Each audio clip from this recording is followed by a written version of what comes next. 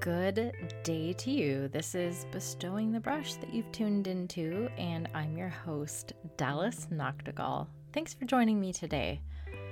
Today's episode is a wrap-up of Season 3 of Bestowing the Brush. I know it was a shorter season than usual, but that's just how life is right now. I know you understand.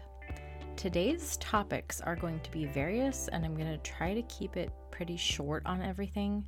And then I have some housekeeping to describe at the end, so please stick around till the end because I know you want to hear what I have for you. Number one, we're going to talk about this condition called aphantasia, and this is when your mind's eye is blind. Now, someone on Instagram, and I'm not remembering your name, and I know you're listening, so thank you for this comment that we had a little discussion about. She said, hey, I found out that I have this thing called aphantasia. It's when you cannot conjure a mental image. And she didn't realize that she had this for a while. And she sent me some articles on Instagram to look over. And I've just honestly been so dumbfounded after even reading up on it. And I'm still slightly skeptical. And I still cannot understand what's going on here. So maybe you, the listener, can help me out here. Tell me if you have aphantasia once we get into it here. I have a couple articles I'm going to cite. I will also link those in the show notes. Then, secondly, we're going to talk about when you're totally distracted. Thirdly, I'm going to talk about when the glory is too much. And I will talk about a drawing done in space by a Russian artist. I'm going to talk about David Livingstone and Mary Slessor, but also Lilias Trotter. And all three of those last people that I just mentioned were missionaries.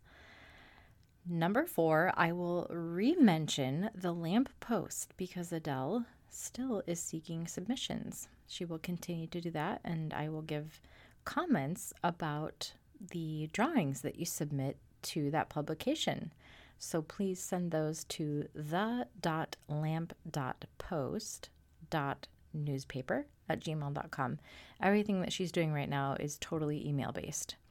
And then fifthly, what I will talk to you about today is what to expect this year from Bestowing the Brush, from BTB. I am going to talk about these sort of out of order because that's just how I've had my notes today. It's just all over the place. So this announcement is that this is what you can expect from this year, from Bestowing the Brush. All the content is moving over to my Brush Club newsletter and YouTube. That's right. I will not be doing podcast this year. Everything's going to be YouTube. I have a great studio set up right now. I have a great lighting setup.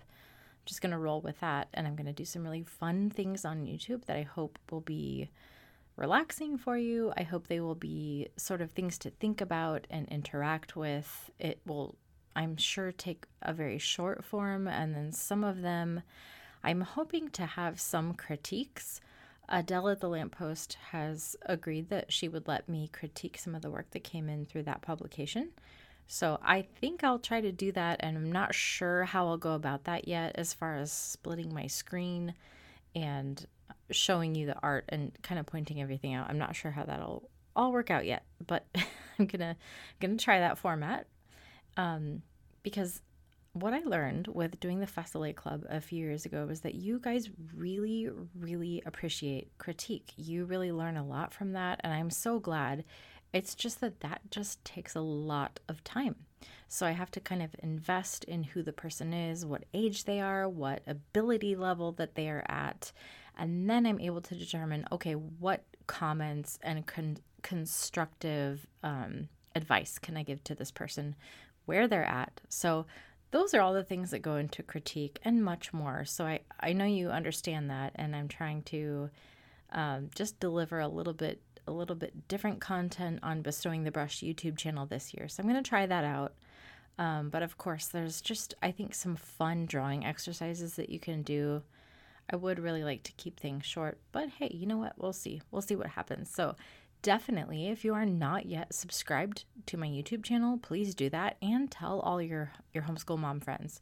Honestly, so many comments on there have been really positive just about how it helps just to see things, art and drawing. It's primarily visual. So that's one of the reasons why I'm moving the podcast, which is usually just words and concepts and theories and talking about things. I'm going to move that into action-oriented content this year. Look forward to that. I will also try, I think, to kind of pair that with some Instagram reels on Instagram. Honestly, you guys, I'm like 25 days, I think, into an Instagram break right now, which has been really great because it's one less task thing off of my to-do list, but it's something that I really enjoy. I love having conversations with you, connecting with you, showing you concepts, showing you kind of like how we work things out in our school times and stuff. I really enjoy that, but it does take a lot of time.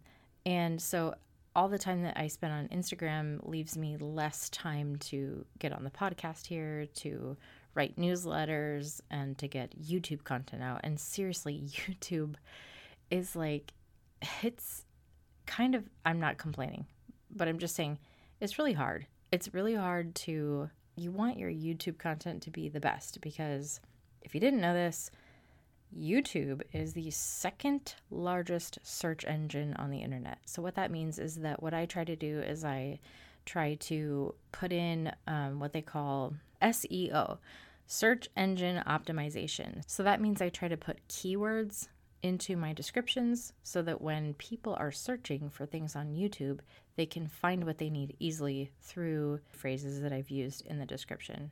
Hopefully all the time. I mean, I don't need to go through all those hoops technically, but I do want to make it easy for people like you and people like your friends to find the great content that I provide through Bestowing the Brush. And, even besides like planning out the videos, filming the videos, editing the videos, producing the videos, and publishing the videos, that's all involved. So I'm kind of working on how to organize that in my daily schedule, which then brings me to the point actually about Deep Work, the book that I've been reading by Cal Newport. He's been really helpful with helping me understand my own distractedness. And I think you probably had this phenomena happen in 2020 and 2021. Lots of things went online. Almost everyone was online, doing Zoom calls all the time, connecting online, just a ton of emails from businesses that you frequented or doctor's offices where you're scheduling appointments, doing things all online, which is great. I'm really thankful for the technical ability to do that. The technology that we have is amazing. However, it really does lead to a lot of distraction if you're not careful about it. So I'm trying to kind of take a few steps back in my work habits to become a little bit less undistracted and more prone to deep work versus shallow work. Shallow work is like work that anybody can do, more is administrative tasks, more things like checking emails, doing customer service, and less of actually diving into research and coming up with productive, creative material, whether that be lessons or paintings or drawings or things that I want to do just for my own practice. That's what I'm working on right now. And I'm going to get into the book a little bit. Why deep work? Well, I was drawn to this book, first of all, because the cover of the book is bright yellow and black and the typeface is really bold. And I was like, wow, that's catching my eye. Deep work. What is this? Okay. So I'm going to pull out 3 ideas or quotes from Cal's book to talk about here. One of the main things that I've gotten is just this time blocking concept, which this isn't the first time I've heard that. My husband and I have talked about time blocking and how having certain hours of the day reserved for certain activities is very helpful, as long as you can kind of stick to that, maintain that habit. But also, Cal Newport in the book talks about having time for the shallow work, because you really do. You have to answer emails. You need to do customer service, or I like to do customer service because it helps you with your problems. If you are experiencing checkout problems on Gumroad, or you don't know what paints to buy, or you're not sure how this is working in your homeschool life. This is the things that need to happen, but it needs to happen besides and in a different time slot than the deep work. Now, I'm pretty sure John Muir Laws and many, many other artists have talked about the getting into the flow. And I'm doing air quotes here. Flow. That is you kind of getting into this rest time where I'm sure it's like your blood pressure lowers. You're starting to think about things beyond just the next task that you need to do. Getting maybe a little philosophical, getting into a place where you're really zoned in on what you're doing. And that happens in hour to 3 hour to 4 hour long chunks. That's not, okay, I'm working on this for 15 minutes, take a break, address the problem. Oh, my child needs this over here. I've already been waylaid by this problem over here. You cannot get into deep work unless you have some actual time concerted set aside for it. So, time is precious, and I'm realizing that every more each day, that time is precious. And if I don't tell myself what I need to be doing in this amount of time, I am liable to waste that time. I just am. I am really lazy, you guys. I know a lot of you think I'm really productive and I'm on it. I'm really not. I am a lazy person. And I'm trying to change that. So I don't want to be a slave to my work or school or the demands of others. And I want to be a good steward of what God's given me. Congregants in my church have turned from young children to teens in the years of this pandemic. And it's crazy to watch because I'm literally watching the time go so fast in front of my eyes. It's best for everything to just have its own time and its place. All right, preaching session over there. And of course, when do I get to paint just for my own sort of body of work? I don't know. I may not be in that season of life right now. I feel I'm solidly in the teaching artist portion of my career right now, and I'm really okay with that. I really enjoy teaching, clarifying my thoughts through putting them into words and putting them into lessons. I think it's really valuable for you and me. It's good for all of us. Anyway, what I'm saying is getting into something 3 hours at a time is really unheard of at this point in my life. We'll see. I'm going to start small. I've been wanting to practice with some materials non-traditionally just to figure it out. What I have done in the past is I go on YouTube and I really try to figure out, okay, how do I use gouache? How do I use watercolor? How do other people do it?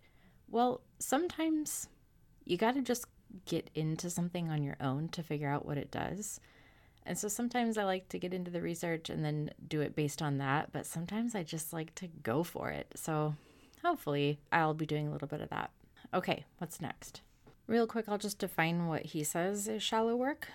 It's non-cognitively demanding logistical style tasks, often performed while distracted.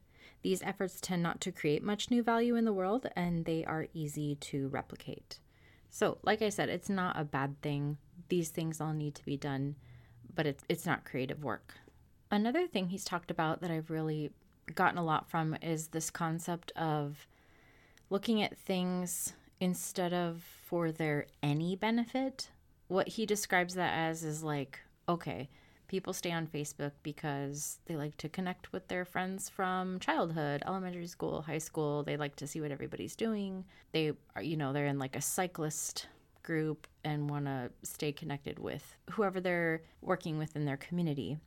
I forget what he calls it, but it's keeping the vital few things that you actually need to do. So he goes through, I think, 3 steps where you actually think about, if I were to leave social media or leave Facebook for 30 days, would anybody really notice?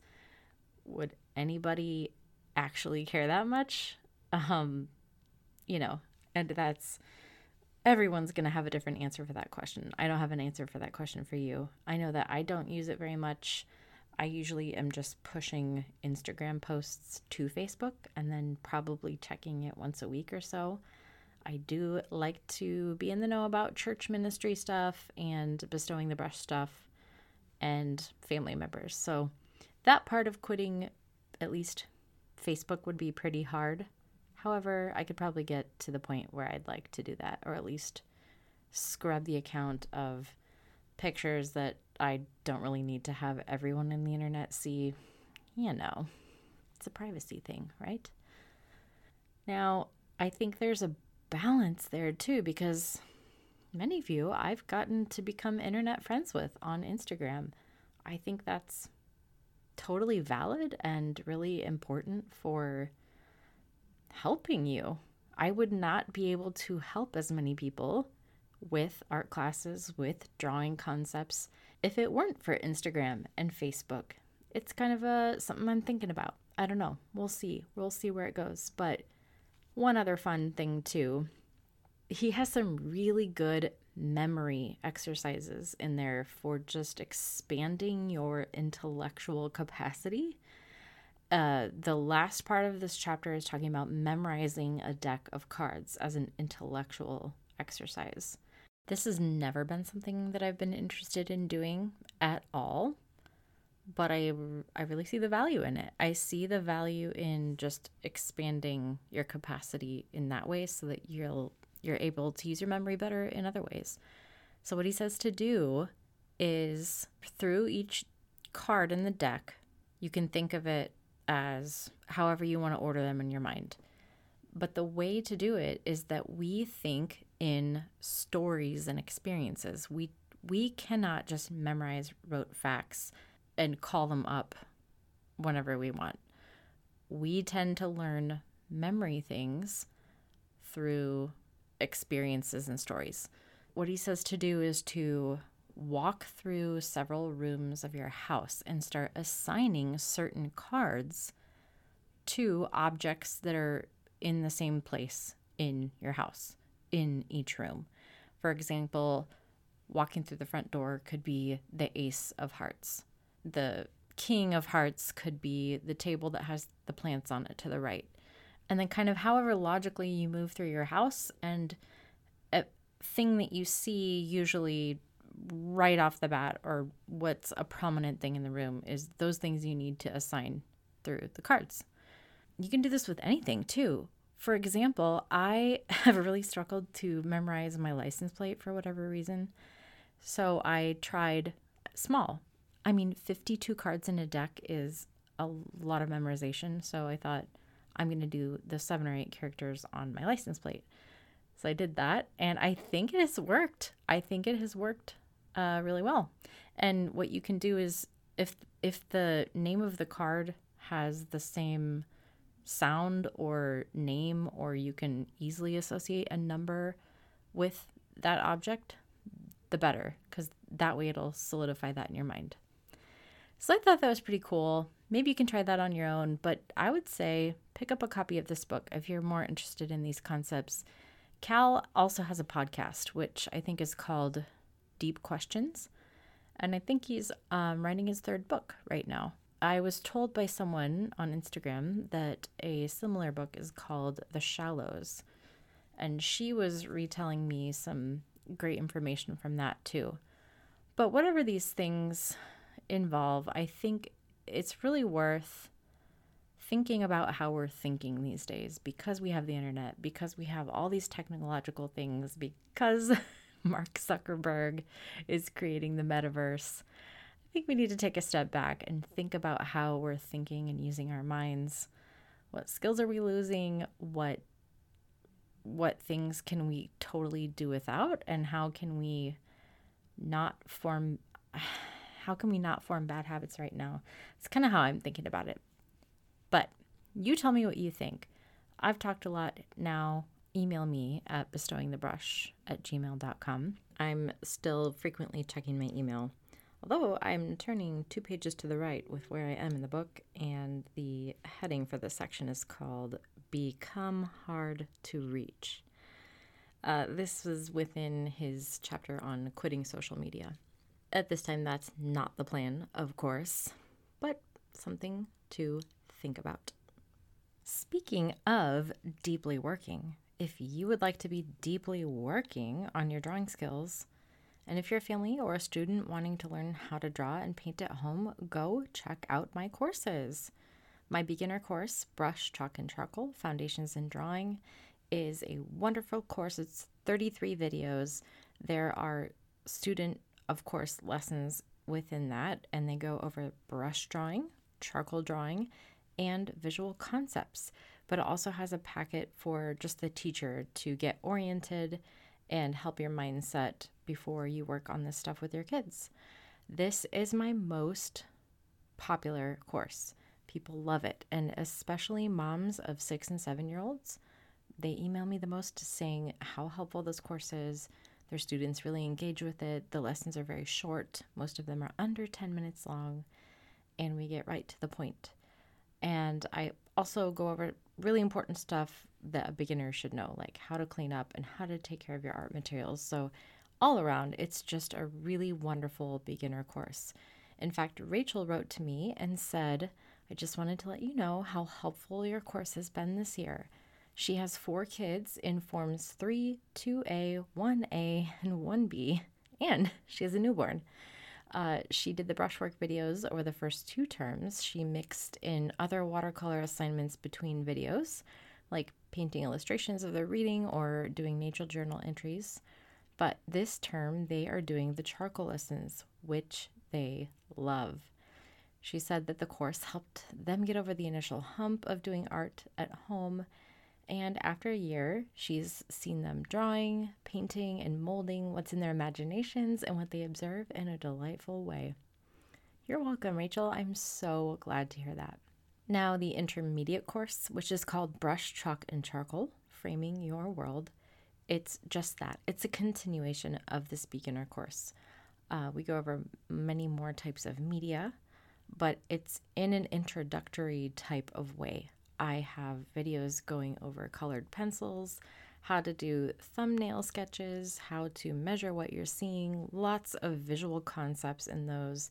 We go over gesture drawing, landscape drawing, drawing a tree from observation, but we do start small from what you learned in the basic techniques from all the brush drawing and the charcoal videos from the beginner course. And it just nicely eases you into the process of figuring out the other media that you can use, heavily stressing the art of seeing. And that's what I'm all about here. Drawing is 99% learning how to see. So that is really my main goal, is to teach you how to see the world, how to get it on your paper. So if you're not ready for courses yet, definitely subscribe to the YouTube channel, since I'll be doing that this year. Sign up for the newsletter. It's just right there on the homepage on my website. Scroll down. It's the Brush Club newsletter. It's not a drip feed of stuff. You get sometimes 2 a month, maybe, and maybe 3 if I'm promoting a launch or something like that, but usually 1 to 2. Lastly, I would just like to ask you to pray for us as we try to run our businesses here at Noctigal Enterprises. As you know, supply chain issues are giving us hard times on Physical the Good Stuff with Kingsfell, and we are working out ways to mitigate that. And if you follow my husband, Kingsfell Dice, on Instagram, I'm sure you've been in the loop with all of the things that he's doing to mitigate all that, and finding new formulas for resins and silicone and all the things that we need to make molds and small plastic products there. But it's a hard thing to do. I am not going to lie. Owning your own businesses, and for us to start all this pretty much at the beginning of the COVID situation, it's just been nuts. It's just been totally nuts. I'm thankful for it. It's a great challenge. I'm learning a lot, but do pray for us. All right. So what we were talking about before, this concept of aphantasia, when your mind's eye is blind. The first article I'm going to read from, and you can hear me scrolling. This is from theconversation.com. The headline of the article is The Art of Aphantasia, How Mind-Blind Artists Create Without Being Able to Visualize. So first of all, when I heard of this, as a friend of mine on Instagram reached out and told me about it, I thought, is this for real? Seriously, is this for real? This sounds so out there. So Glenn Keane, the Oscar-winning artist behind Disney classics like The Little Mermaid and Beauty and the Beast, Keane's mind is blank. He has no preconception of what he draws. And this is because he has aphantasia. Aphantasia is a recently identified variation of human experience affecting 2 to 5% of the population. Who knew? I didn't know this. In which a person is unable to generate mental imagery. Perhaps surprisingly, Keane is not alone in being a visual artist who cannot visualize. When aphantasia was named and publicized, a number of creative practitioners, including artists, designers, and architects, contacted the researchers to say that they too had no mind's eye. Intrigued by the seemingly counterintuitive notion, they gathered a group of these people together and curated an exhibition of their work. So the article asks, how is it then that a person like Keane can draw a picture of Ariel without a mental picture to guide him? And that's exactly my question. What in the world? How do you do this? Knowing versus picturing. They're saying the first point to consider is that there is a difference between knowing or remembering what something looks like, and then generating a mental image of that thing. To draw it, you only need to know how it looks or would look. But my question is here, pausing, but if you're thinking about what something would look like, doesn't that mean that you are referring to a mental image in your mind that you're referring to? I don't know. I'm still skeptical. Reading on. As the psychologist of art Rudolf Arnheim noted, a draftsperson working from memory may deny convincingly that he has anything like an explicit picture of the object in his mind. Yet, as he works, the correctness of what he is producing on paper is judged and modified according to some standard in the mind. And I'm asking again, does this mean remembering? According to some standard in the mind, I would think that would mean remembering a mental image. If we look here at the definition here on Google, so, can we really trust Google? I don't know, but bear with me. Remember is have in or be able to bring to one's mind an awareness of someone or something that someone has seen, known, or experienced in the past. Seen, known, or experienced in the past, and to be able to bring that to your mind. With that definition in mind, going back to the article, we found that aphantasics retain such standards. MX, the subject of the first case study of acquired aphantasia, could give detailed descriptions of scenes and landmarks around his native Edinburgh. I can remember visual details, he commented, but I can't see them. Aphantasia prevents the generation of mental images based on knowledge of what things look like. But it does not prevent that knowledge serving as the basis for an image made with pencil and paper. Keane can draw a picture of Ariel because he knows what humans and fish look like. And that information, plus the skills acquired through study and practice, steers his hand accordingly. I'm still not understanding. Knowing implies that he's making a mental image of that, right? Okay, seeing versus imagining. Another seemingly obvious but important point is that whereas mental visualization takes place entirely within the brain, drawing is a particularly external act. Yes, I would agree with that. Taking place in front of the artist's eyes. When you draw, you perceive the marks you make. Each change perceived suggests the next in a feedback loop. You don't have to imagine, is what this article is saying. Many of the aphantasic artists we spoke to emphasize this aspect of their creative process. They would need to get something down on the paper or canvas, or even start with a pre-existing image, which they can then alter, erase, or add to. When Keene draws Ariel, he begins with what he calls an explosion of scribbles. Then he highlights and subtracts lines until he can find the form that he wants. I'm thinking of gesture drawing here.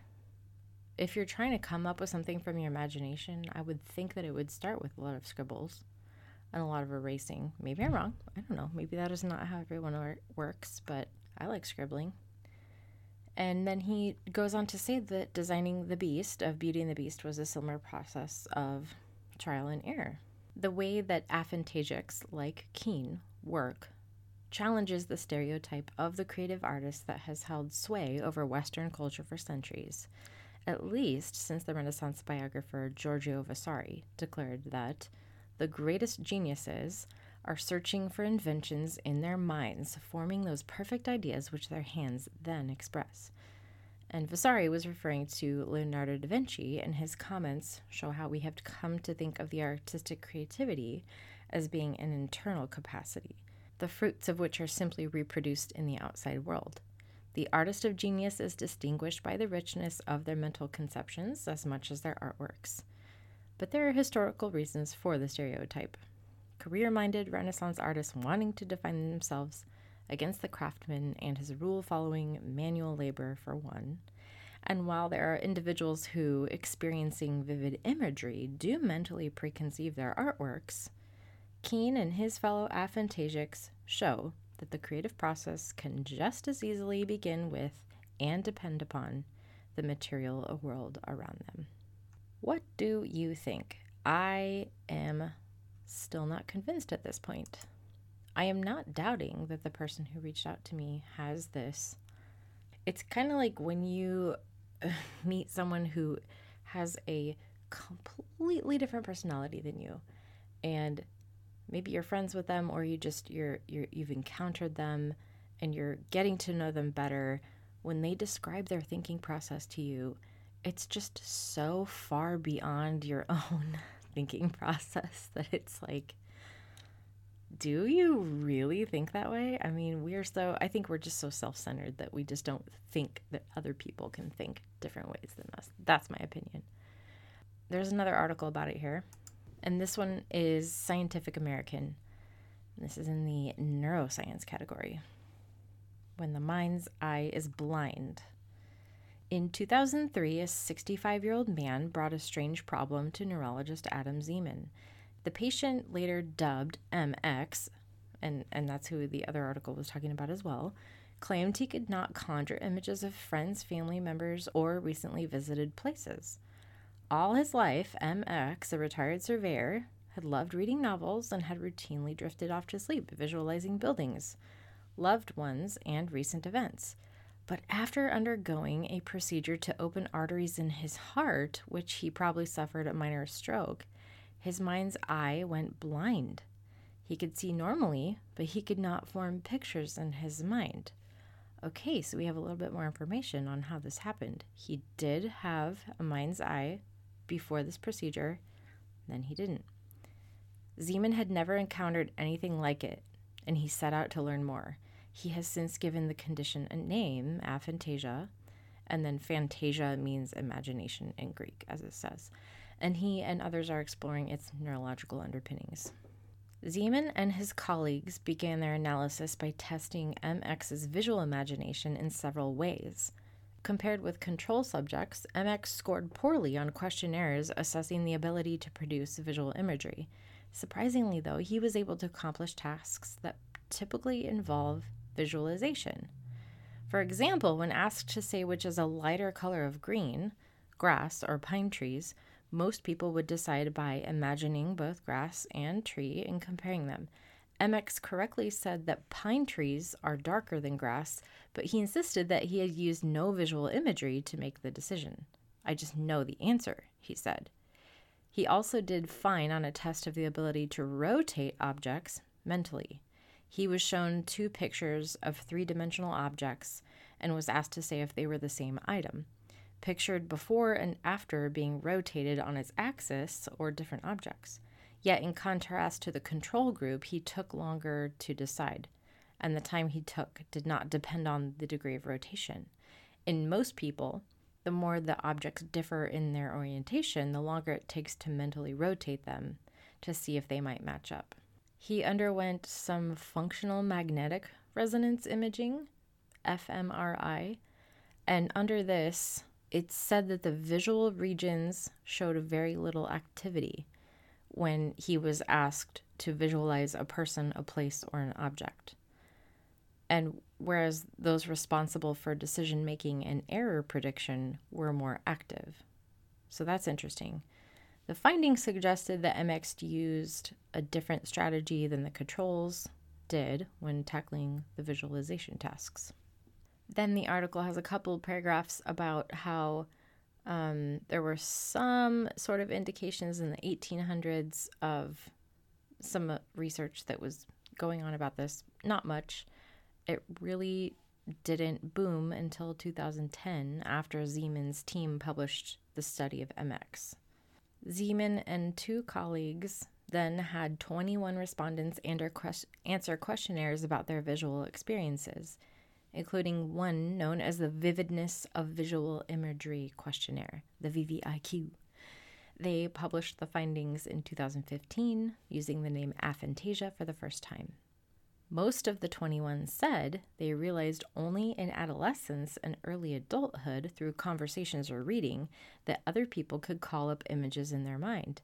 And although many of the respondents had dreams or flashes of visual imagery while awake, all were substantially or completely unable to purposefully call up images in their mind, such as of past vacations or even their own wedding. Since 2015, aphantasia has become the subject of newspaper articles, television reports, blogs, and podcasts. Facebook entry by American software developer Blake Ross, who helped to develop the Firefox browser, has been making the rounds. In it, Ross, too, describes his inability to create visual images, and several thousands have filled out the VVIQ, thanks in part to its posting by the BBC. It and other questionnaires are also posted at the Eyes Mind webpage. Based on the first 700 or so surveys, Siemens estimates that aphantasia affects about 2% of the population. These people had found it hard to describe in words their inability to visualize. When they tried to explain, they were often met with incomprehension. Sorry, that's me. I'm one of those people. Siemens was astonished at how grateful these people were to know that other people were just like them. I want to know, do you have this? And I guess I'm sorry if I offended you. It's just this shocking realization that this even is a condition. That's it. That's all I'm saying. Definitely read these articles. This one is Scientific American, and then the other is on The Conversation. That's weird, huh? Isn't it? I'm just thinking, I don't have this problem. Apparently other people do. And so I'm wondering if this is going to change some of the ways that I teach, or if I know that somebody has aphantasia, what will be some of my strategies to help them, do memory drawings. I was asked by this person who sent me these articles, what do you think? Is there anything I can do to improve the skill? And I mean, I have no experience with this at all, but I just thought maybe doing some memory drawing exercises could help. I don't know. It's almost like I feel like those neurons they could just be locked up and they need to be fired back up again. I'm not sure. I have no idea. It's so perplexing to me. But I guess you can still have consolation that the guy who created the character Ariel and Beauty and the Beast, he had it too. So, I mean, we can do these things. Maybe just take out a piece of paper, start scribbling around, and start detracting, subtracting with your eraser and try to make something look, I guess, put your thinking down on paper first and don't try to pre-conjure images. See what happens. I don't know. Get back to me. The last topic I said I was going to talk about is when the glory is too much. And really what I'm talking about here is seeing something so beautiful and breathtaking and so different that you just cannot help but draw it. So all of the people that I mentioned before, the missionaries David Livingstone, Mary Slessor, and Lilias Trotter, I recently read all of their versions of their biographies, and at some point in all of their stories, they either wished they could draw so they could show someone else this beautiful new land that they'd been to, or they actually knew how to draw. Like David Livingstone has field journals, and I think I've looked them up a couple times, but just his, like, he would just go out and in the field, he would sketch out the plants so that he knew what plant life there was. He took a record of everything, and it was more for, he was publishing some stuff, and I think it was for National Geographic, but his contributions to science and geology were pretty cool. And of course, Lilias Trotter, too, you've heard me talk about her. She was first a painter. She studied under John Ruskin for a while, and then she went to an Arab country and did mission work there. And she painted the people. She painted the places. It's just something we do. We reflect what God made. We reflect God's glory. And even though we are imperfect reflectors, it's still an urge that we have, and I think it's worth doing. And in fact, the more that I do this, the more that I draw and paint and try things, the more I'm met with my inability to do those things. It definitely does not inflate my ego at all. If anything, I feel like I'm more humbled each time I try to approach something and draw something realistically. I'm like, gosh, I just didn't do it justice. And I know you've all been there. You've wanted to take a picture of a sunset or a sunrise, and it's just not the same. But the last article I'm talking about here is theguardian.com. This is the first picture drawn in space to appear in a cosmonauts show in London. And I found out about this from the Anthropocene Reviewed by John Green. That's another podcast, and I think he just wrote the book too, same title. And this is the first piece of art created in space. And the man who did it was Alexei Leonov. He used pencils and paper. And this is pretty cool. If you look at this article, it has a picture of the pencils and the paper that he used to create it. It's cool because the pencil pack, of course, had to be designed to be operated in zero gravity. So it has a bracelet clip that would clip onto his arm, and then a box to contain the pencils. And each of the pencils has a little rope tied around it so that it wouldn't float away, or that they could float around and he could just retrieve the one that he needed. And Alexei Leonov was a trained artist, or at least he liked doing that. I don't know how well trained he was, but what inspired him to do this first drawing was seeing an orbital sunrise for the first time. He had gone out of his spacecraft to be away from the capsule he was in, connected by that rope out in space, floating around, and watched the sun come up over the edge of the Earth for the first time. That's called an orbital sunrise. And he was just so taken away by how beautiful it was that the first thing he wanted to do was draw it.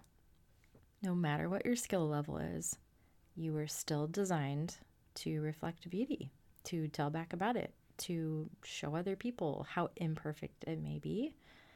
This drawing is, it's pretty rudimentary, and also he did it in space, so give him some grace, you guys. But it's pretty accurate. It's what an orbital sunrise looks like, and he now has this mental image just cemented in his mind. He'll probably never forget this moment.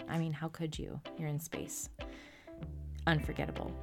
I do recommend you go listen to that podcast, the Anthropocene Reviewed. This one was called Orbital Sunrise. Listen to that, read these articles, really, really neat stuff. I hope this episode was easy to follow, even though I was ping-ponging around a bit. Merry Christmas if you are listening to this on or right after publishing day.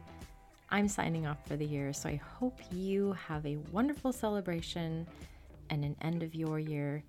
May 2022 bring us all closer to God and closer to each other. As always, keep calm and charcoal on.